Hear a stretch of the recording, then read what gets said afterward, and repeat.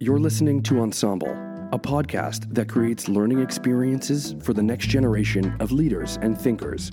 My name's Shaun, and I'm sitting down with thought leaders and experts to talk about today's trends and ideas that are shaping the future. Ensemble started with the vision of bringing executive-level learning experiences to the next generation of emerging leaders and entrepreneurs at a fraction of the price. And after 9 successful shows on everything from cannabis to esports and the future of cities, I'm sitting down with the co-founders themselves to talk about their favorite moments, past highlights, and the future of the podcast. So we're sitting down here with Mike Girgis and Baron Manett, and we're going to play our first clip from the future of cities, and we're going to listen to Greg Henriquez talk about a citizen city. What is a citizen city? The vision of a citizen city is one that transcends traditional urban goals of economic stability and working infrastructure and allows for the inclusivity of its people with a variety of economic levels, different cultures, and diverse identities. Essentially, what we're talking about is loving everyone, including everyone, embracing everyone. So the idea of a citizen city, that's news to me, and I think maybe our audience too. Do you guys want to jump into what that means, maybe dive deeper into what Greg was saying? Well, we were really excited the idea of the topic of the future of city because where we started Ensemble is in Toronto, which has experienced so much growth, just urban growth, immigration growth, but also business growth and physical real estate growth, right? So, and Greg and his team are leading this phenomenal development in Toronto called Mirvish Village, and he really brought the idea that we thought the way he thinks about citizenry in a city, and he has this great book called Citizen City, is that cities of the future need to be designed with humans in mind first, rather than thinking about the other constructs that historically might be building size or square footage or maximize profit opportunity. His team's thinking is taking it from what do the people who will live in our buildings need and the communities need, and let's build that, and that will make more demand for the properties, for the developments, and ultimately make a better city to live in. He's based out of Vancouver. He's working all over the world. I think a lot of his value structure aligned with how we think about Ensemble, right? That everyone's part of Ensemble, and how do we make everything we do think about our audience? I think he's taking it at a much higher level. When you're designing urban ideas for the future, how do we start with the human and build out? And it was exciting to see his scale of thinking when you think about future development in a major global city that's going to probably house 10,000 people when he's done. Toronto has the largest growth as a major city, larger than U.S. cities. That's right. Like the scale of growth. Exponentially higher than its counterparts or comparable cities in the U.S. So that kind of thinking is probably the most important thing right now. Yeah, I think that, when you think about, what makes a city more dynamic and livable, whether the cities we travel to or the cities we decide to call home, we have so much opportunity in this city from where we started to the way people and thinkers like Gregory are designing the next evolution of where we're going to live and keeping in mind of how we want to live. Designing infrastructure with a human-first element to it is very important. Well, and we had a lot of wonderfully talented architects and developers that wanted to speak at Ensemble for this topic. The interesting thing about Greg's development is the majority of it is rental. So, to your point, it's not just designing buildings and environments and communities to the highest bidder. It's livability that allows for mixed-use space in terms of commercial and residential, but also different income streams. And how can we all live together in this great city?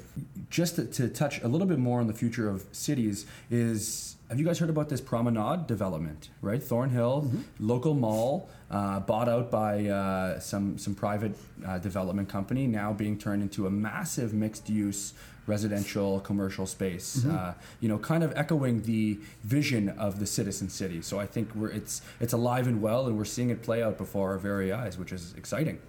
Yeah, it certainly seems to be the way of the thinking for the future, rather than if you build it, they will come. What does the audience need? And let's build that collaboratively. And it's great to see. And I also love the sustainability aspect of it, right? Preserving the environment, preserving the atmosphere, creating a greener tomorrow and a more sustainable future, which is just great all around. We have subbed out Mike Girgis, and we're joined by the awesome Sandy Marshall. So we're still talking about the future of cities here, and we have a great clip coming up about mapping the consumer behavior from Jed Schneiderman. He had a really good topic about how you map urban infrastructure, where people are moving, and how you design from the inside out to understand where people are going to be. And we're going to go ahead and listen to that right now. So I work in the location-based marketing space. I'm essentially a failed/mediocre marketer. The company that I work for, what we do is we sort of help companies map consumers, where they go, where they live, and then ultimately use the data that we collect from phones and other sort of devices in order to map consumer behavior. And so when you think about the context or the theme of tonight about how people move about cities, I kind of want to try to land 3 points within about the next 2.5 minutes. So the first is we map where people go. When you think about what people do in cities, understanding where they go, where they live, and where they work, as we've heard from some of the previous speakers, becomes an interesting data point.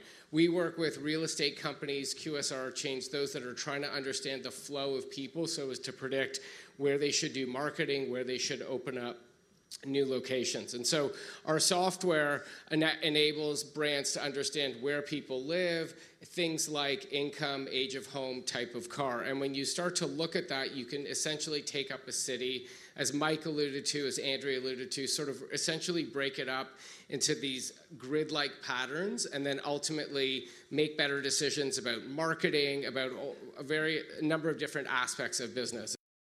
So very interesting conversation points from Jed Schneiderman about using big data to build infrastructure and how consumer data is used to map infrastructure inside of a city. What Jed highlighted for me in his talk was, on one hand, the opportunities as brands and marketers that we have to maybe understand consumer journeys. I don't know if that automatically gives us the right to advertise on those journeys. I think permission and awareness are two really important things that need to catch up. So I think we all need to be more diligent in our digital literacy of how we manage our data. I mean, I'm hearing experts talk about data charters and and personal data commitments now. Just because I think a lot of people haven't given it enough thought in terms of, I have this phone and where does all that data go, where that data is quite valuable. I think a bit of a laissez-faire, realistic approach to privacy and data. I use Google Maps every day. I use Gmail.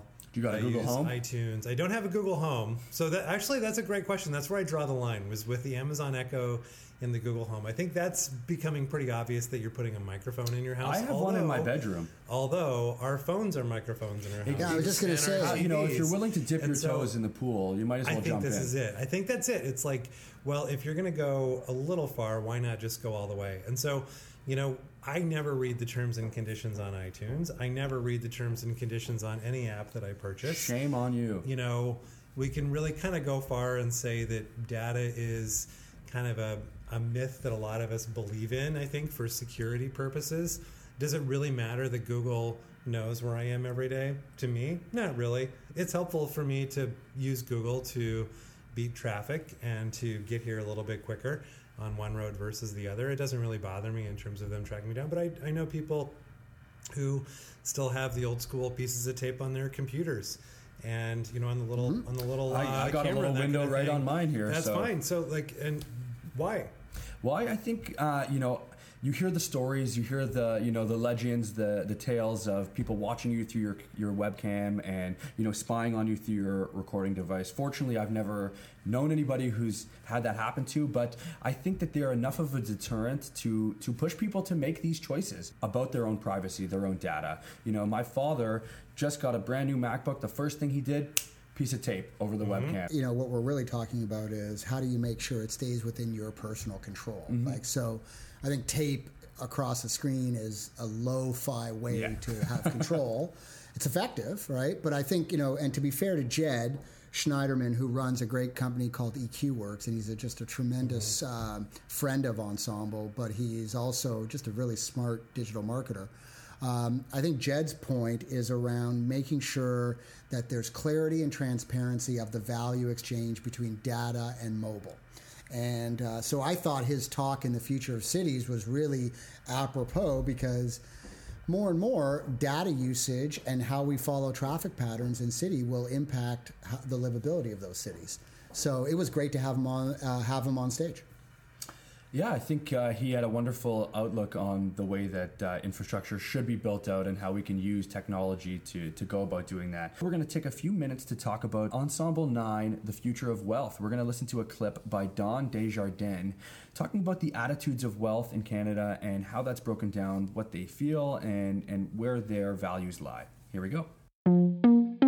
Well, RBC, always interested in our clients and what people are thinking about. So they undertook a survey with the Economist Intelligence Unit, and they wanted to see the attitudes of high wealth individuals about, what they see as wealth and what they think about wealth when they look into the future. And so more than half of the millennials who were in this survey said, yeah, we think of it totally different than our parents. We're totally different. And so when they dug a little deeper, they said to the people they surveyed, so they're all high net worth people, and they said, okay, so what words come to mind when I say wealth to you? And quality of life from both cohorts was what they responded. It's also interesting that both cohorts also said that they're far more interested in spending their money on experiences than they are on material goods. Both about 3/4 of the people surveyed said that. So kind of begs the question, like, how different is it in terms of what they're thinking of wealth? So we thought we should look at, okay, if everyone's telling us that wealth means to them a quality of life, what is Canada providing to see if we're supporting that? So it's an interesting topic from Don Desjardins. She's a sponsor of Ensemble, correct? Yeah, well, RBC is our founding sponsor, and we can't thank them enough for helping to sponsor our last 2 seasons, which help keep the ticket price as low as it is. Don is the deputy economist at RBC, so it was just great for our audience to get such a senior experience perspective when we're talking about what's the future of wealth with our audience in the room. Like, what's wealth going to look like in 40 years? And how are we going to think about wealth? And the great thing is, what was interesting in all the speakers is the future of wealth is not really about money. It's all these other things that I think your generation is teaching us, right? In terms of, it's about experiences. Mm-hmm. It's about quality of living, not necessarily about how many boats you have or how many houses you have. So I think the definition of, or the traditional way wealth has been marketed aspirationally to boomers, versus when we get our young ensemble audience in the room, they're not looking for, walks on beaches when they're 70 years old. First of all, they want to go to those beaches now. They want to travel now. And they, so a lot of what came out of that volume was, I don't know if I'm ever going to stop working. I think part of that is the age group they're at now and how they see the world. But it was really interesting to see what that audience values in terms of which really is the definition of wealth, and what's going to be important to them. So I thought Dawn brought a great macro perspective of our topic that we were able to then bring other speakers in and have great conversations around based on their areas of specific expertise. Definitely. I was actually at Ensemble, The Future of Wealth, and I heard her speak, and she was very granular in the way that she understood wealth, and that how RBC had played a role in assisting people with planning for the future of wealth and understanding their own wealth and what that means to them. She mentioned in the clip, how is Canada providing a quality of life when it comes to wealth? I want to get some insight from you on that.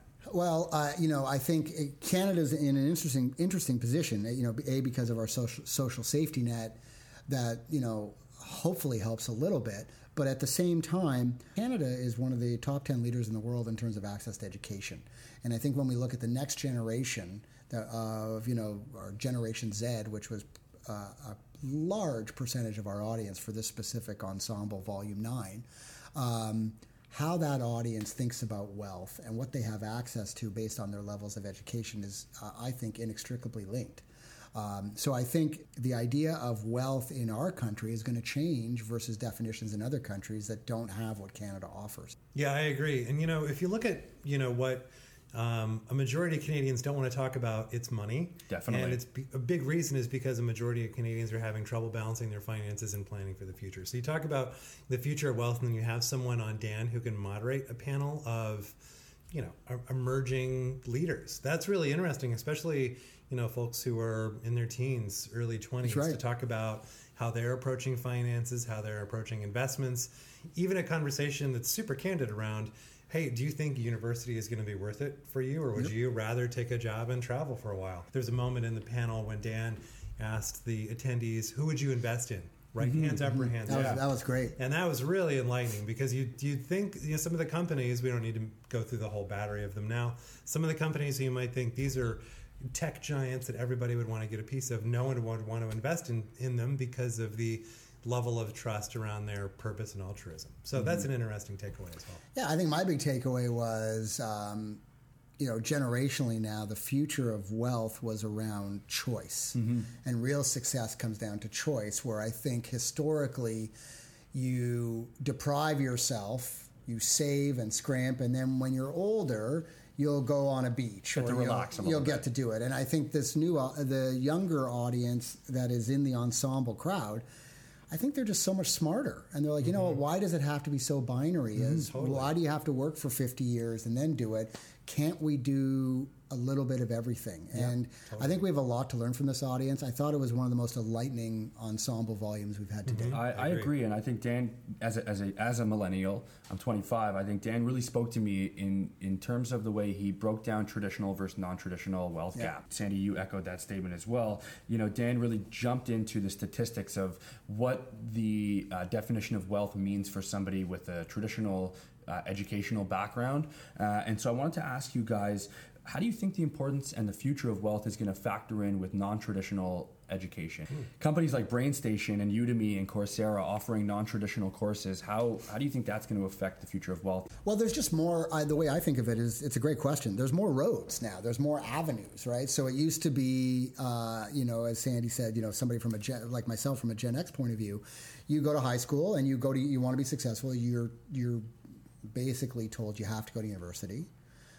Some people go to college, but historically we kind of look down on that choice of university versus college, which I think is a giant mistake, as somebody who's now a college professor. And so I think it was the consideration that there was only one way to do it, right? And anybody who was an entrepreneur was considered a rule breaker or a rebel, or I hope it'll work out for him or her. Whereas now I think when the future of wealth and these different learning opportunities, there's just a lot. We're starting to understand now that there's just a myriad of way of people learning, and so there isn't one model that you'll only be successful if you go this road, or you won't be successful if you go this road. The future of wealth is, what are you bringing to the table? Yeah. I think the future of wealth is not as much around wealth in terms of finances. It's wealth in terms of experiences, life events, and what are you bringing to the table to contribute to your community and to society. There used to be this idea that you'd have 4 jobs. Like when I was coming out of school, we get this lecture, you're going to have 4 jobs in your career, so you better be ready for that pace of change.